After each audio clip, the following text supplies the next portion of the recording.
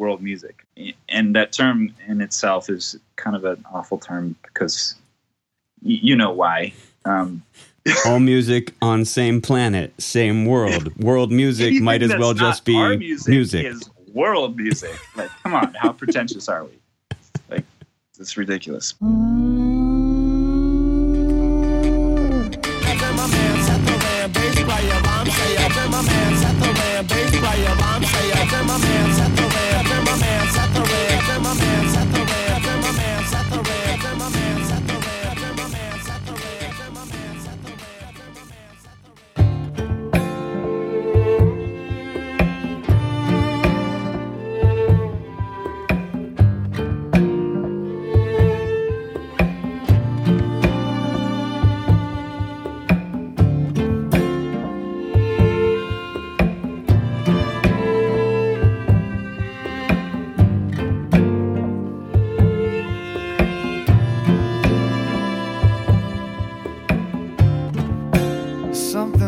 This road just keeps pulling me back. It's like I'm caught up in this tide, constantly under attack. And I'm learning how to live, find my strength in the sea.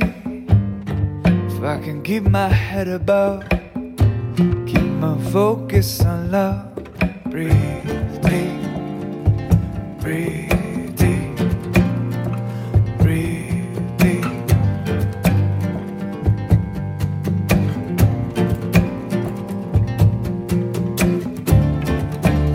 With someone out there who just wants to see you burn. My weapon of choice is love. So when are people gonna learn? They just keep fueling my desire, and I can feel it in my bones. It's gonna take me higher and fight this fire with fire. Breathe deep.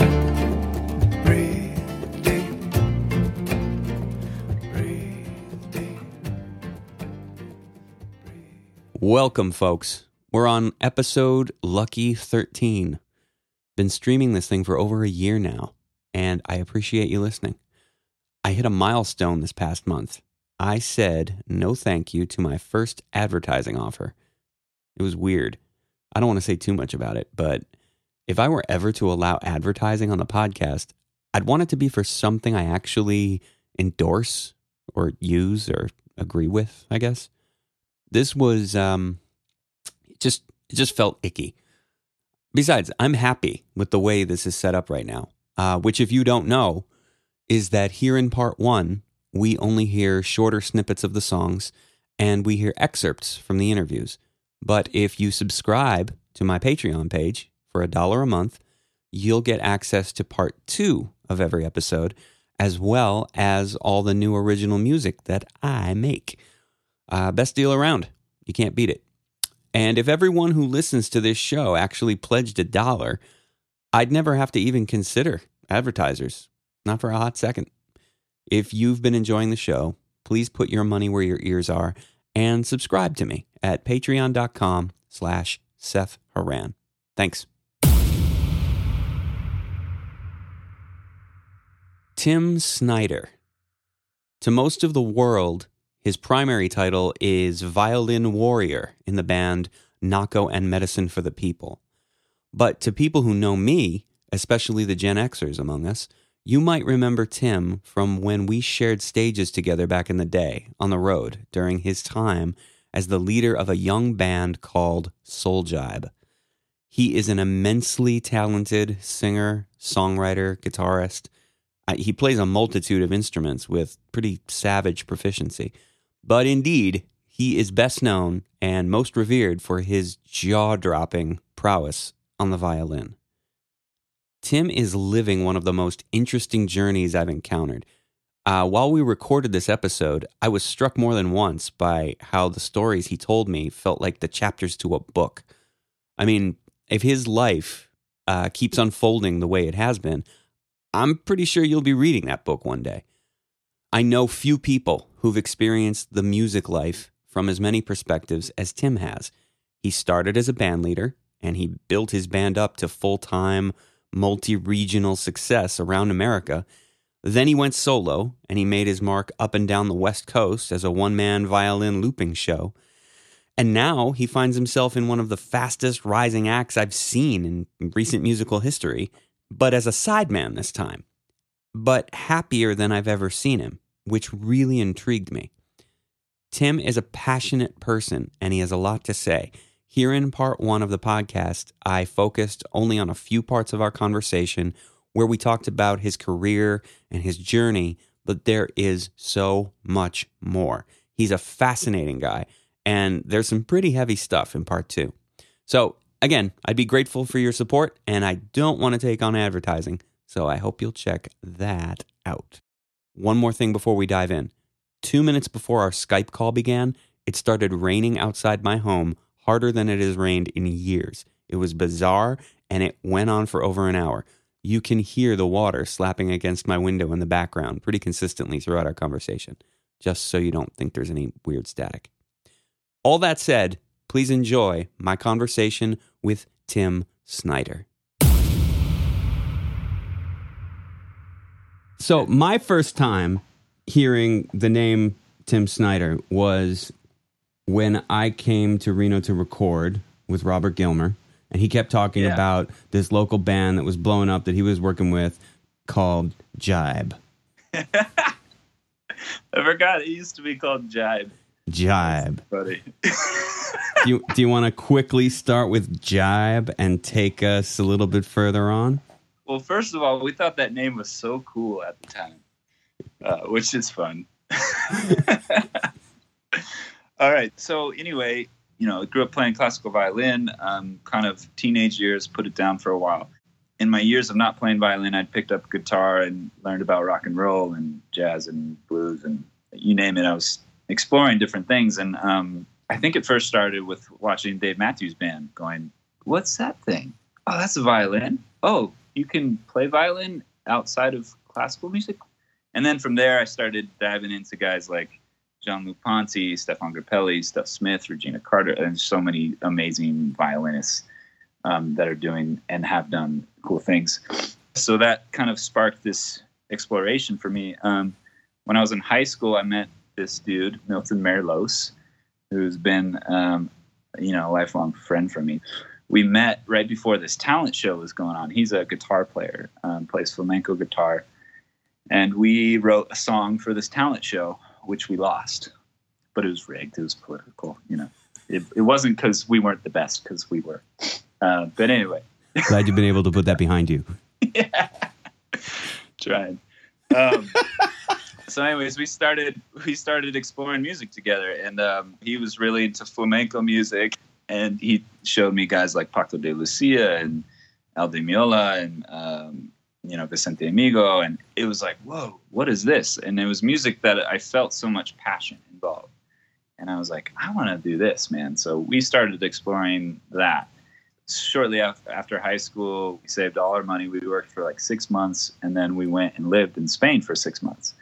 And basically lived like vagabonds. We ate one meal a day so we could spend our money on guitar lessons and to learn flamenco music. Like, dude, we have so many stories. We would hitchhike around Europe. we would buy these cans of tuna and drain the oil and save it for cooking something else because we didn't want to buy oil. We would take plastic garbage bags and weave them together to make a shower curtain because we didn't have money to buy. Like, we would actually, this is true, we would burn trash in a pot that we had in our kitchen on the windowsill because it was too cold to play. Like, we couldn't move our fingers. So we'd go burn trash and have this fire by the window, and we'd warm up our fingers, and we'd run into the other room. We'd put the sleeping bag over our head and practice until our fingers got too cold again, and then we'd go do this. And that's like how we lived. Wait a minute. So am I also to assume that it was the dead of winter in Spain because it's cheaper to travel there then? Exactly. And we were in Granada, which is kind of a mountain town, So also, you could study flamenco music. Yes. And one time we actually hitchhiked. We wanted to go to the coast. We didn't know anything. And this was before Google was really so much a thing. And we looked at a map and we're like, oh, here's the coast. And we saw this little city called Motril. And we're like, oh, let's go there. So we hitchhiked, which took us like maybe 2 days to get there. We had skateboards with us and backpacks, and we ended up camping and like woke up to sheeps coming up the hill and ate canned food. And it was like this epic journey to get there, just like crazy. And we got there and it's just a dump. It was just like not a great city, but it was still fun. And then we actually got a ride all the way back the next day, and it took like a half an hour. And it was like 2 days to get there, a half hour to get back. And to make things even worse, I think the next day we found out from a friend that a bus ride there and back was like maybe $5. But you had your own little Lord of the Rings experience. Oh, yeah. It was great. It was great. Those are good times. Those are some of my best memories.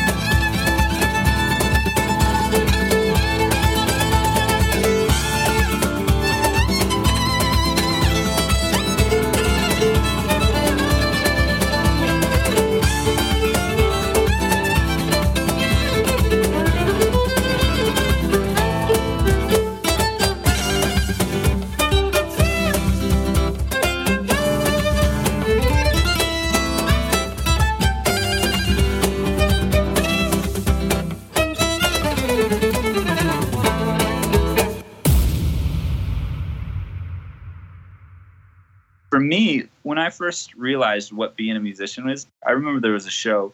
Milton and I had played great. Our set was fine. I didn't feel like over the moon about it, but I didn't feel bad about it. And up until then, I'd remember coming off stage every time being like just on cloud nine or devastated. There was no in the middle. And I remember this one night, I was kind of concerned that I just didn't really feel anything afterwards. And I was like, what is this? And you're like, there's going to be a lot of nights like this, but the good nights, you're going to appreciate that much more. And it's true. And it's always stuck with me because there's so many nights that we play that are like, what are we doing? Well, those are fewer and further between these days, aren't they? They are. But I played so many of those nights to get to this fewer and far in between, you know? Yeah. And it still happens. I still do working gigs here and there where I'm just like, what am I doing? You know, guys got to eat. But at the same time, I've been really blessed and I'm really lucky to be where I am.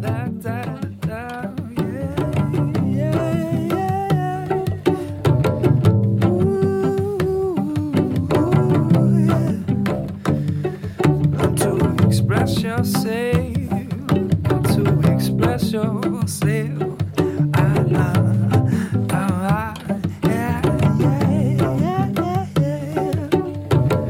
Gotta let go. Gotta let go. Wow. Gotta jump into this thing called life. Jump in when you know it feels right. We're gonna jump in to this thing called life. We gotta jump in when you know it feels right. We gotta jump in to this thing called life. We gotta jump in when you know it feels right. As a band leader yourself, you seem to have no misgivings whatsoever about moving to the side in not go in medicine for the people. Not to say you don't get your own creative input, you get your own little section of the show each night, but you're obviously feeling like you're part of something bigger than yourself. I mean, am I talking out my ass here? That seems pretty appropriate. No, it's true. So a couple things. One, being the boss kind of sucks. When things are good, everyone's like, okay, cool. When things are bad, it's your fault. There's that. Number one. Number two, I am one of those people that I've never had a problem not being the boss or not being a front man or not being these things. If I think that someone could do those things better than me, if someone can do a job better than me, go for it. I know what I can do. I know what I'm best at. So there's a thing in this band where it's like, I don't think I can do anyone's job better than them. And there's been bands that I've been in before where I'm like, I could do your job better than you. And that's difficult, because there's this perfectionist in me that just wants the best. I just want to do the best job that I know I can do, whether that's by myself or as a group. And I want the group to do the best job that they can do. And that's just part of how I'm wired. So because of that, it's actually been less stress in my life, being in charge. There are trade-offs too. I'm not in charge of my schedule. There's pros and cons to everything. Sure. And as far as like my ego goes, I got to play just the other night. I got to open up for my friend Trevor Hall. And I did a short set opening for him. And that was really cool, man. It was just nice to play my own music and just be heard in that way. But I think what makes it not really even an issue for me is that I can get behind what Nako's saying, and I respect him as an artist, and it's all good. Like I've been in bands before where I'm just like, yeah, this isn't working, but this is a band that is working, and I feel good about it. And there's times, especially a few months on the road, where I'm like, man, it would just be so great to play my own tunes for a minute and let that creativity out. But I actually have a question about that. I mean, since Nako took this last tour break, I've noticed that you've been playing a few gigs on your own again. Is this something that you're going to try to keep balance with in your life? Whenever you have time off, will you be solo Tim? Yeah. I think for a while there, when it first started playing with the band, like I kind of needed to focus on that just to wrap my head around it. But I think I've finally gotten to a place where I'm comfortable with that. And I feel like I'm ready to kind of just be Tim. And I've got some new songs coming through that I want to record. And if I can find the time with being a new dad and crazy tour life, I'm going to try to put out, maybe I won't be able to do a full album, but maybe do singles and start to do some other things. And I think what it is, man, it's everybody has a voice, whether you're a musician or not. And we all have creativity within us. And it's important to let that out, because if you don't, something in you dies a little bit. And I took some time off from it because it was needed, but it's like, now there's that feeling inside of me, that stomach, that little like, okay, yeah, do this, like the urge is there. The urge is there. And so, I'm trying to balance all of it the best I can, which is difficult, but at the same time rewarding when you pull it off. I'm a simple man. Life's been good to me. No reason to complain. Got everything I need. Still this world has a way of bringing good men down. Sometimes I lose my faith, and hope is nowhere to be found. Sometimes I lose my faith, but with you, everything's okay. Skies, they turn from gray to blue, and everything feels new. You make the sun shine. You make the sun shine.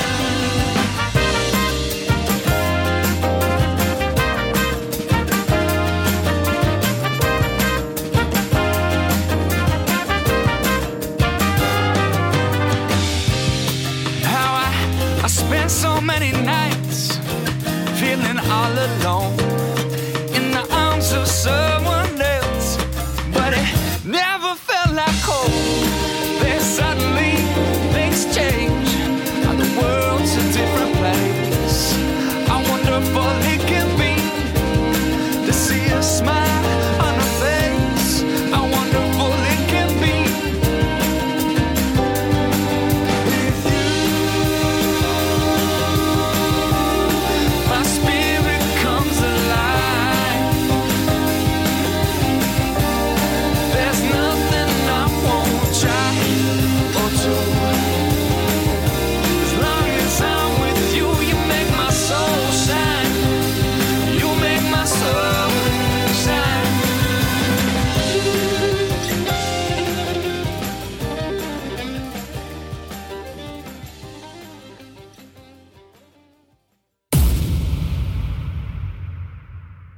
Okay, so now that you're starting to take center stage again in your own way, what have you learned from being in Medicine for the People that now informs you standing in the middle of the stage? Anything?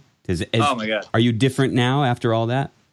I'm completely different. We're all. I mean, how could you not be? Like we're all hopefully different. You know, like that's the point, right? Like we're learning, we're growing, we're trying things, we're failing, we're taking a step, thinking, trying again. Like I'm not the same person that I was, especially Soul Jive days, to just a few years ago. Like, Has that had gotten you any pushback in Reno? Have you had any of your old Soul Jive fan base show up and not be pleased with the Tim before them? you know, I don't think so. I think everybody who's shown up, like it's interesting now because I'll be going at the coffee shop or just out and about, and somebody will recognize me and they'll be like, "Aren't you the guy?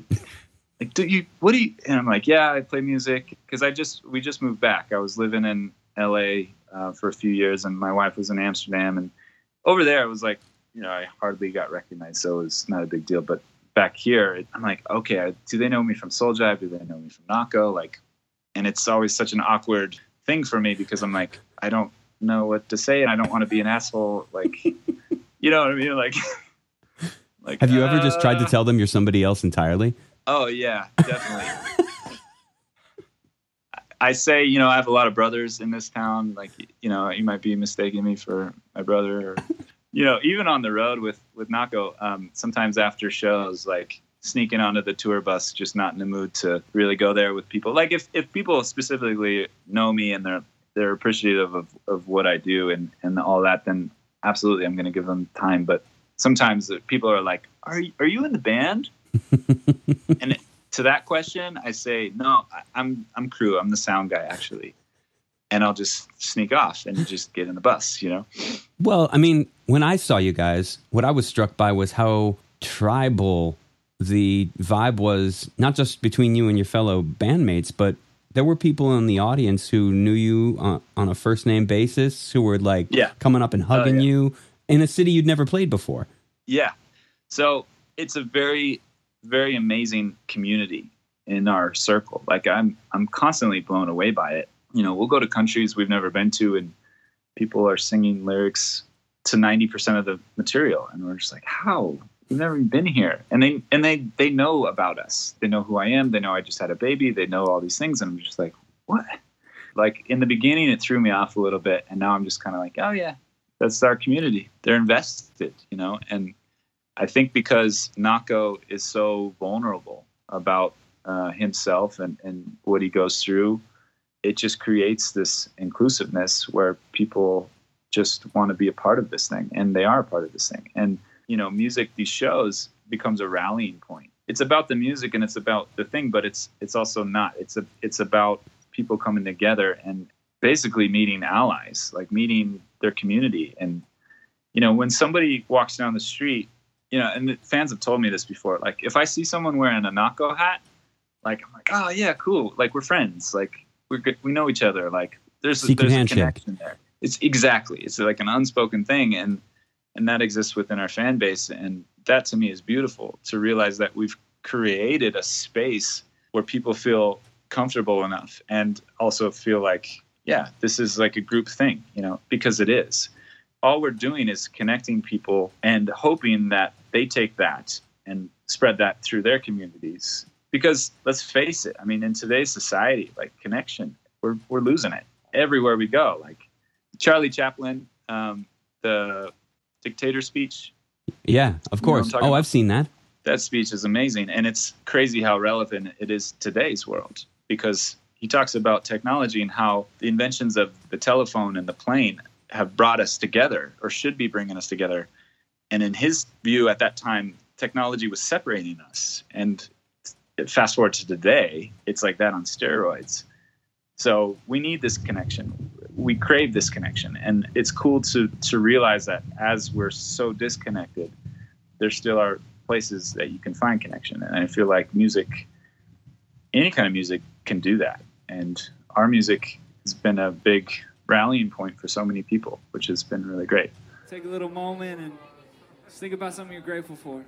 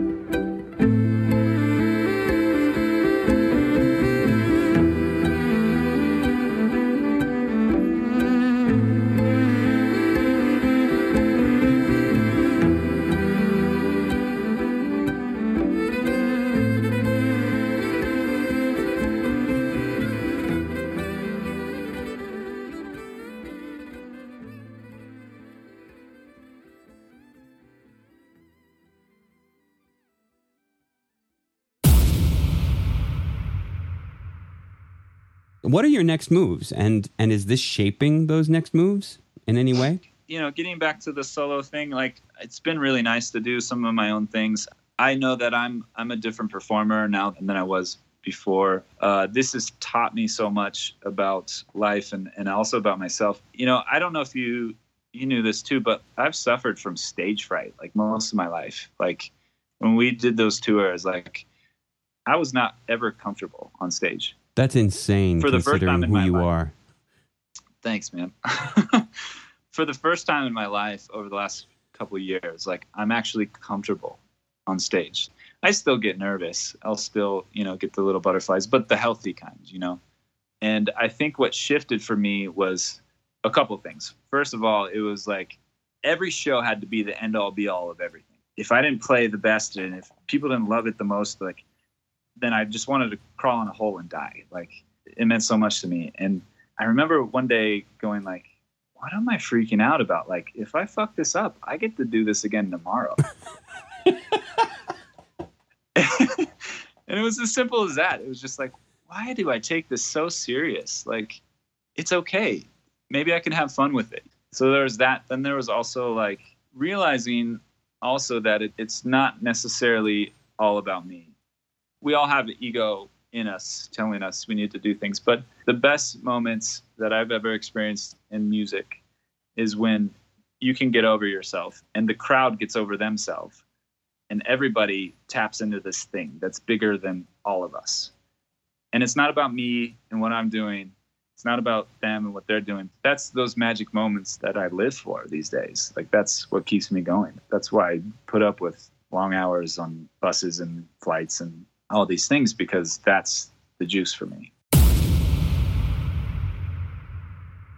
There is so much more that we touched on during our conversation.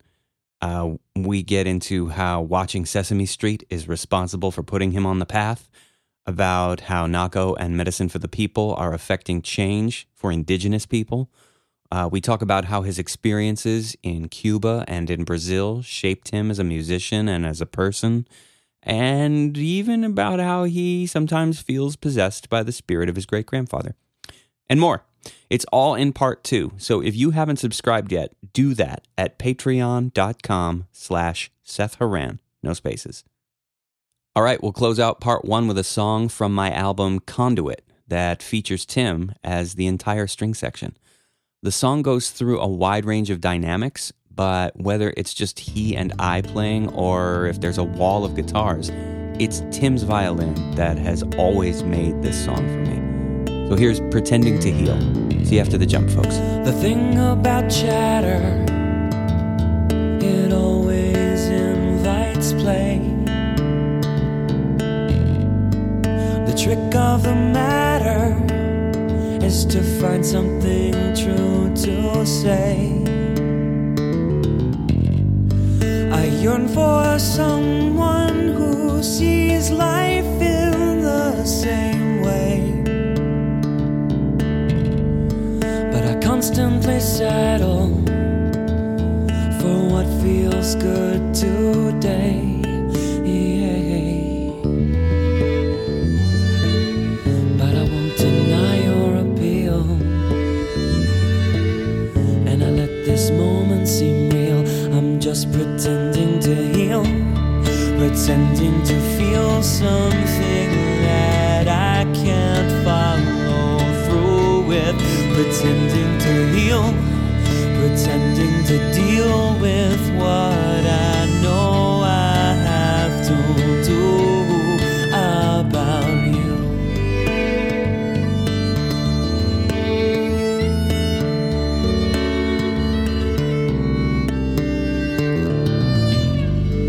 The thing about matter, it moves through time and space. Isn't holding your position through each change.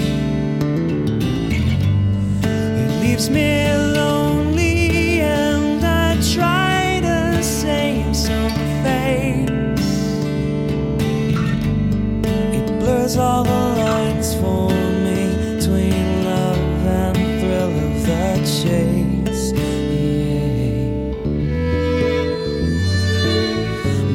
Deny your appeal, and I let this moment seem real. I'm just pretending